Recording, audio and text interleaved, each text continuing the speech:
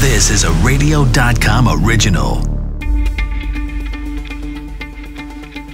This is Coronavirus Daily, World on Pause. I'm Charles Feldman from the KNXRadio.com studios in Los Angeles. And I'm Mike Simpson. We've got two, almost, as Pfizer's COVID vaccines being administered at various hospitals. Moderna's vaccine is coming close behind. Also, we've had lots of conversations here about the challenge of picking the priority list for vaccinations, but this decision is especially tricky. Should prison inmates be among the first to be inoculated?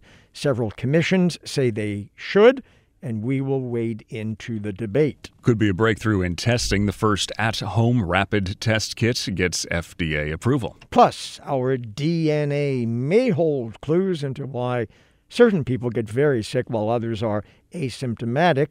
We'll speak with a researcher who says certain genes may make you more susceptible to getting a severe case of COVID-19. Do they have COVID at the North Pole? Will Santa and his helpers be able to get the presents out this year? We'll talk about how parents can answer those questions from their kids. But first, we start with Moderna on deck. The FDA has cleared the path for the Moderna coronavirus vaccine to reach final approval, and the initial reports on its effectiveness, very promising, not to mention it will be easier to handle for shipping compared to the Pfizer vaccine. Dr. Shane Crotty, virologist, professor at the La Jolla Institute for Immunology. So looking at the data between these two, Moderna and Pfizer, looks like they're pretty much the same. What do you think? Exactly. I mean, they're almost identical. Really impressive to have two huge clinical trials done by two independent entities and really get essentially 95% efficacy in both and almost no severe cases in either for vaccinated people. So yes, you're right. So what is the next step? They're going to have a similar kind of meeting that they had for Pfizer and then give it the emergency use, at least we assume. Correct. So they've presented all the documents now, and those documents became available today, and then they'll have that same type of open meeting where they have the debate, and based on the data and the statements, it looks like it'll get the same approval as Pfizer for emergency use. Now, there is one other thing that it seemed to me the Moderna one has in common with Pfizer, and that is, unlike other vaccinations where if I go to my doctor and I get, say the flu shot and I say, Doc, when do I need another one? And he says, come back in a year. Whether one gets the Pfizer one or the Moderna COVID shot, no one, can answer the question right now when you need it again, other than the second dose, of course. Absolutely right.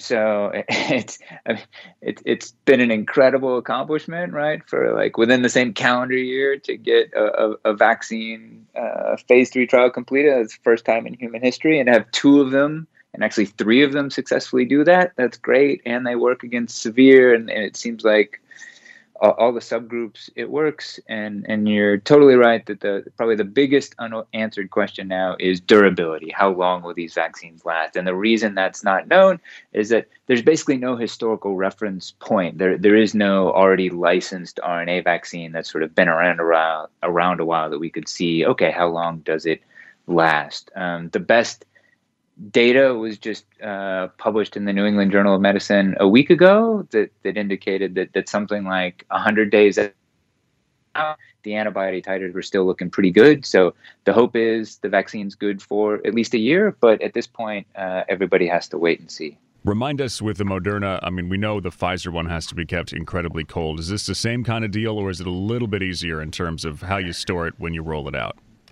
It's a little easier. You're right. So it has to be generally stored very cold, but then shorter term and in local settings, it can be stored in an easier way. Yeah. Do you have any reservations about either, both, neither of these vaccines?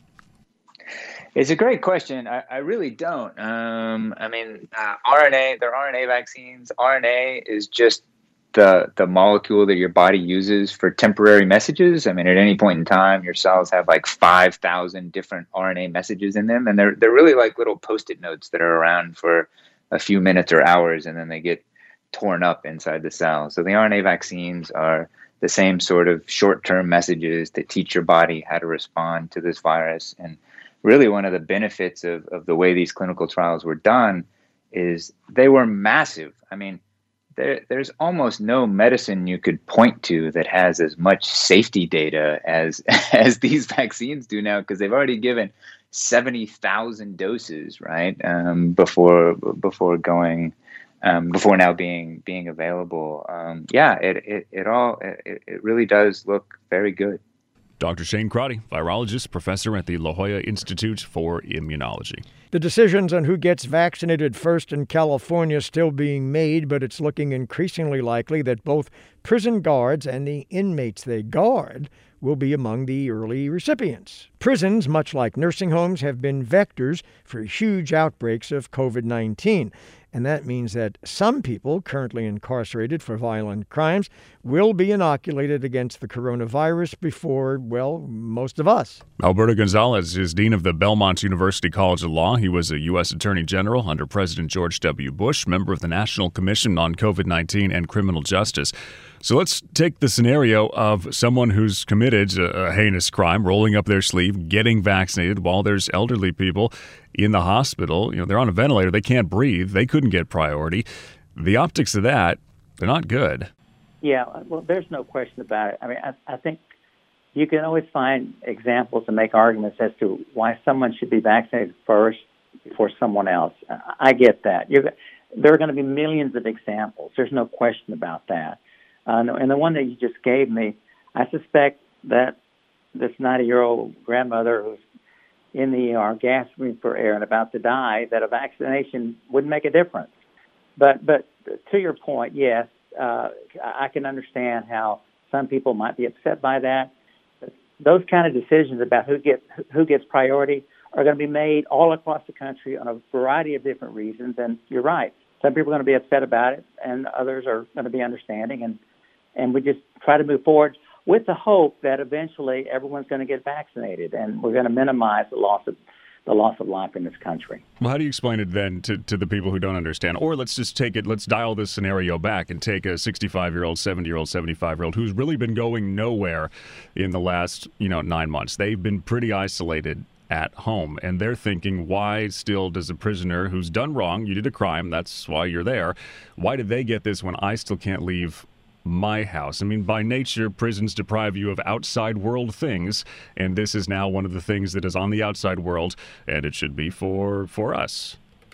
Well, I would commend someone who's taking the extraordinary step of not leaving the house for several months. Obviously, depending on the jurisdiction that they're in, they could leave the house, and if they exercise the appropriate protocols, could do so safely. I'm not suggesting they should do that when they believe they're safer at home, but that is certainly a possibility. And listen, I can't. You're right. I mean, some people are going to say, well, this isn't right. This person has committed a crime. Well, their debt to society is being paid by being placed in prison. And so, do we add on top of that the increasing the risk that because of the facility that they are in, that in fact it becomes a death sentence for them? So they have limited control while the rest of us in society have more control, perhaps not total control, but certainly have more control about the environment we live in and have the ability to, I think, better increase the chances that we can avoid getting something like COVID. Alberto Gonzalez, dean of the Belmont University College of Law. He was a U.S. Attorney General under President George W. Bush, member of the National Commission on COVID-19 and Criminal Justice. Thanks. COVID testing has been problematic since the very start of this pandemic, and once again, a huge demand for testing meant big delays in getting results. But that could all change thanks to a new home testing kit just got approved. Dr. Bruce Tromberg directs the National Institute of Biomedical Imaging and Bioengineering within the National Institutes of Health. So what do we know about this new test so far? Sure. Thanks for having me on. Well, the test is a rapid antigen test. It's packaged in a very nice compact plastic package, and it's made by a company called Illume. It will be available for over-the-counter use. That means you'll be able to buy it at a drugstore or perhaps buy it mail order, or your company may be actually purchasing these and using them for employees. and it gives an answer in less than 20 minutes, around 15 minutes or so, and it connects to your smartphone. So it's all packaged together, and the smartphone helps you with the sampling. It gives you instruction, and then it collects the information from the test cartridge itself. How many of these units are they making? Because why do I keep thinking in a country that still has toilet paper shortages that this at-home test is going to be hard to get once it's available? Well, they're gearing up manufacturing, and we've supported them for every phase of development, from the early stages through the validation and the proof of the efficacy of the test, and now for the manufacturing expansion. And within the first couple of months of the year, they'll be making somewhere between 3 and 4 million tests, and then they'll be scaling up to somewhere between 4 and 5 million tests per month after that for this particular company. The efficacy, as you're talking about, how good is this test? It's not going to be as sensitive as something you would do in the lab. So in what cases would someone want to use this?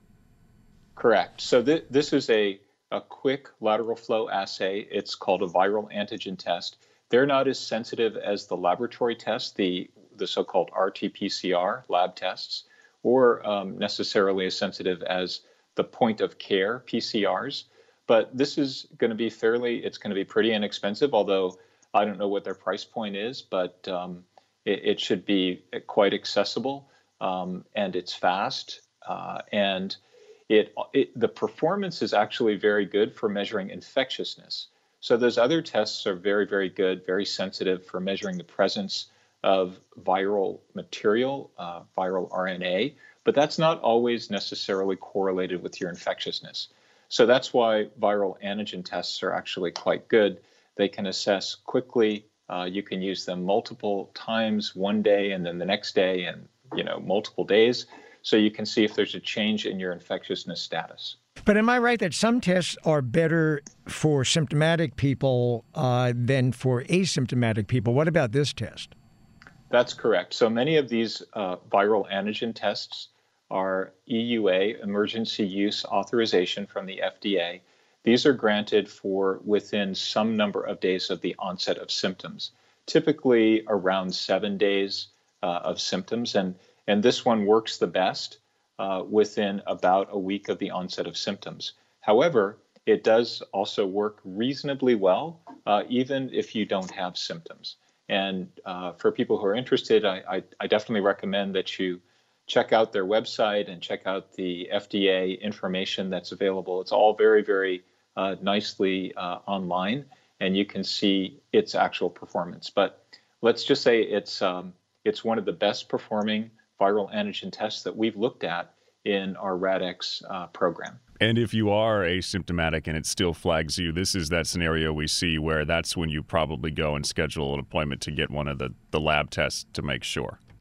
That's correct. You need a backup confirmatory test, particularly if you're in a setting where there's very, very low prevalence of the virus. That's where you run into a chance of a positive being a false positive if there just are not that many cases around you. But in the presence of some symptoms within about a week or so, these tests perform comparable in terms of their sensitivity and specificity being in the mid to high 90s as laboratory tests. And the thing to remember is it's really hard to get an FDA emergency use authorization for an at-home test. This is the very first one, at-home over-the-counter test. This is the second one that's at home. The first one was issued about a month ago for a PCR test that's fully at home. This is different from just collection kits that are at home. This is the test goes to your home with you. Dr. Bruce Tromberg directs the National Institute of Biomedical Imaging, Bioengineering within the National Institutes of Health. Doctor, thanks. Will Santa Claus be able to travel from the North Pole during the pandemic? Plus, not all bodies are created equal when it comes to reactions to COVID-19. That after a short break. You're listening to Coronavirus Daily on radio.com. This has been an underlying question since the coronavirus pandemic began. Why do most people who get infected have fairly mild cases of COVID-19, while some people who don't have comorbidities come down with critical cases? We know that if you're older and have other health issues, chances of you getting a bad case of COVID are high. But what's to explain younger, healthier people who get infected and get really sick? Might depend on your DNA. There's new research out of the United Kingdom looking into this. Dr. Conrad Rollick, research scientist at the University of Edinburgh's Roslin Institute. Doctor, thanks for being here. Thank you. Glad to be here. So let's talk about DNA. I suspect most people think that whether one gets ill with almost any disease, it has something to do. People say, it's in your genes. In this case, it is, maybe, right? Well, it's not quite that simple. So I didn't think it would be, but go ahead. So actually, what we looked at were differences between people who basically came down with in ICUs, so who had kind of very severe COVID, and people who basically didn't get ill. And we found some differences between them in the DNA. But the important thing is these are not differences which are kind of unique to the people who get critically ill. We just found that at certain places where there's common variation in the population, so where, say, 30% of people will have a letter A and the rest will have a letter C in their DNA, just in the general population, the people who were critically ill were more likely than the healthy people to have one of these two variants. So with that information, what do we do with that? Well, so the nice thing we can do with that is we used other data to look at whether, say, the people who had the A variant also had higher expression of certain genes.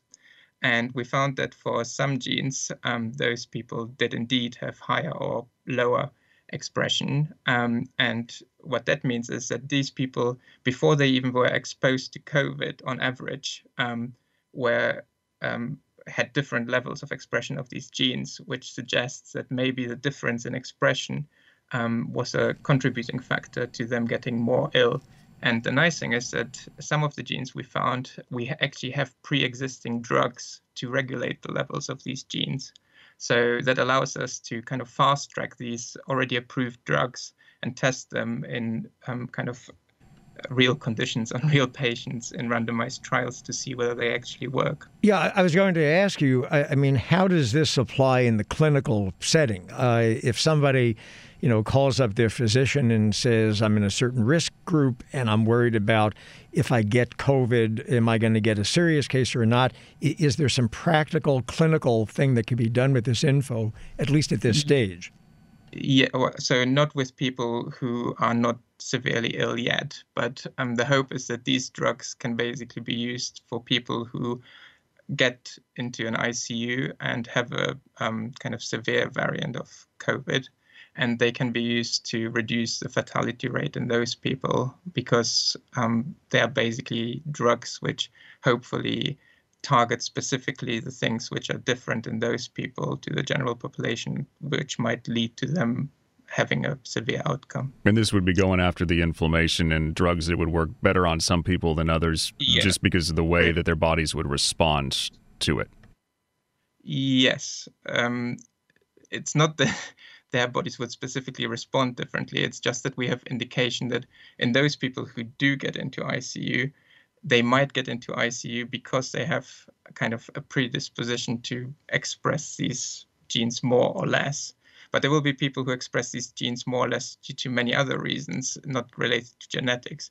What the genetics allow us to do is to find these genes and to select the drugs which we know target these genes and apply them to all the people who come in, because we kind of hope that by reducing the levels of these genes, we can prevent them getting more severe. And doctor, these drugs that are, you mentioned, currently available, are they sort of really expensive esoteric medicines, or are these pretty... No, as far as I know, not. I'm not actually a medic. I'm a geneticist, and so you would have to talk to the actual medics to know how expensive these drugs are. But from my understanding, they are not expensive.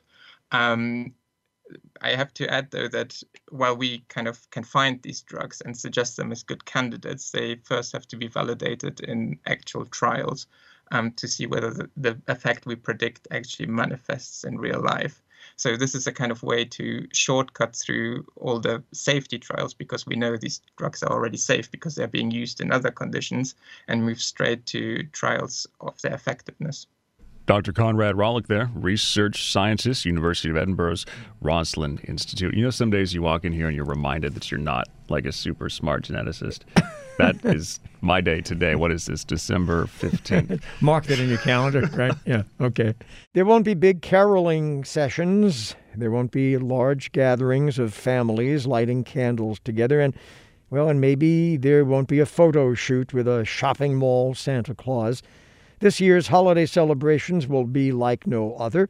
So how can parents explain to their children this year's holiday celebrations will look and feel different? Matt Leon at KYW spoke with Dr. Jennifer Rich, assistant professor of sociology at Rowan University. She shared tips on how to talk to your kids about the pandemic holidays and St. Nick. How much has all they've seen from the sidelines and experience kind of put an imprint, you think, on them? I think that we can take all of the pandemic fatigue we're feeling as adults and know that our kids are feeling something that's very similar, if not the same. And they're feeling the same sort of fatigue with their routines being changed, being indoors more than usual, and filtering it through a lens of lack of understanding, right? It's hard for us, I think, to understand what's been going on, to understand the consequences of the pandemic that are still ongoing, to recognize that 9 months later, we're still in the same situation as we were in April, and know that our kids feel the same way, but understand it even less than we do. So I think that our kids are struggling. I think the bright side is, if there is one, maybe our kids will be more resourceful, able to figure out what to do when they're bored, able to entertain themselves a little bit differently or come up with creative solutions to problems because they're inside. I don't think there's actually a bright side to the pandemic, but I think if we're looking for a silver lining, perhaps our kids are learning resilience in a different way than they were before. How do you approach the concept of Santa Claus in a worldwide pandemic? How do you approach, we do the elf on the shelf in our house? You know, we don't know where the elf's going when he leaves at night. Like, it sounds kind of flippant, but these are important topics, I think, that I feel like we're kind of in a minefield with talking about this stuff of where we go too far in any direction. What would be your advice? How would you approach? I think there are probably two options that I can think of. The first is fall back on what I'm making air quotes, what the science tells us. And Dr. Fauci has said on record that Santa and the elves have special innate immunity and are safe from coronavirus, which I think is one answer. And I think the fact that we have arguably our nation's top medical advisor helping us understand that Santa and the elves are special is one way to handle it. I think we can also tell kids who are used to social distancing that Santa and the elves are social distancing up at the North Pole. They've been quarantining. They're still social distancing though, and therefore there might be fewer elves up on the North Pole right now, making fewer presents, which leads into, if you need it, a conversation about why gifts might be pared down this year. So I think there are a couple of ways to handle it.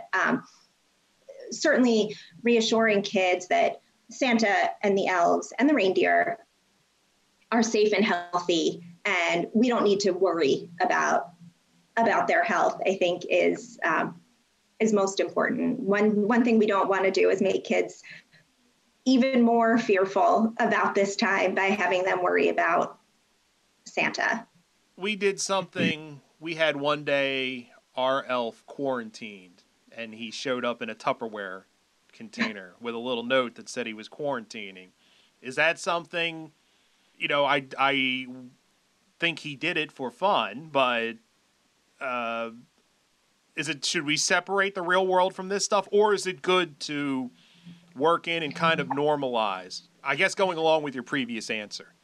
Yeah, look, we all know our own kids best. I think that normalizing what's going on as best we can is really important, right? It's having your ELF quarantine is modeling really good habits for kids. And, when we come from somewhere else, if we're seeing other people, it's really important to be safe and to keep the people that we watch and love and live with safe. And so I think the more figures who are able to sort of model that appropriate pandemic behavior, the better off we are. And, maybe the ELF doesn't leave your house at night the way he normally might, but instead this year, everyone gets their own ELF. I think there are lots of ways to help kids think about that, but I think continuing to stress the fact that there's good and healthy behavior during the pandemic. We follow it, and so does everybody who's going to be involved with Christmas, including Santa, is really important. You can find us on radio.com, the app, Apple Podcasts, Google Podcasts, and Stitcher.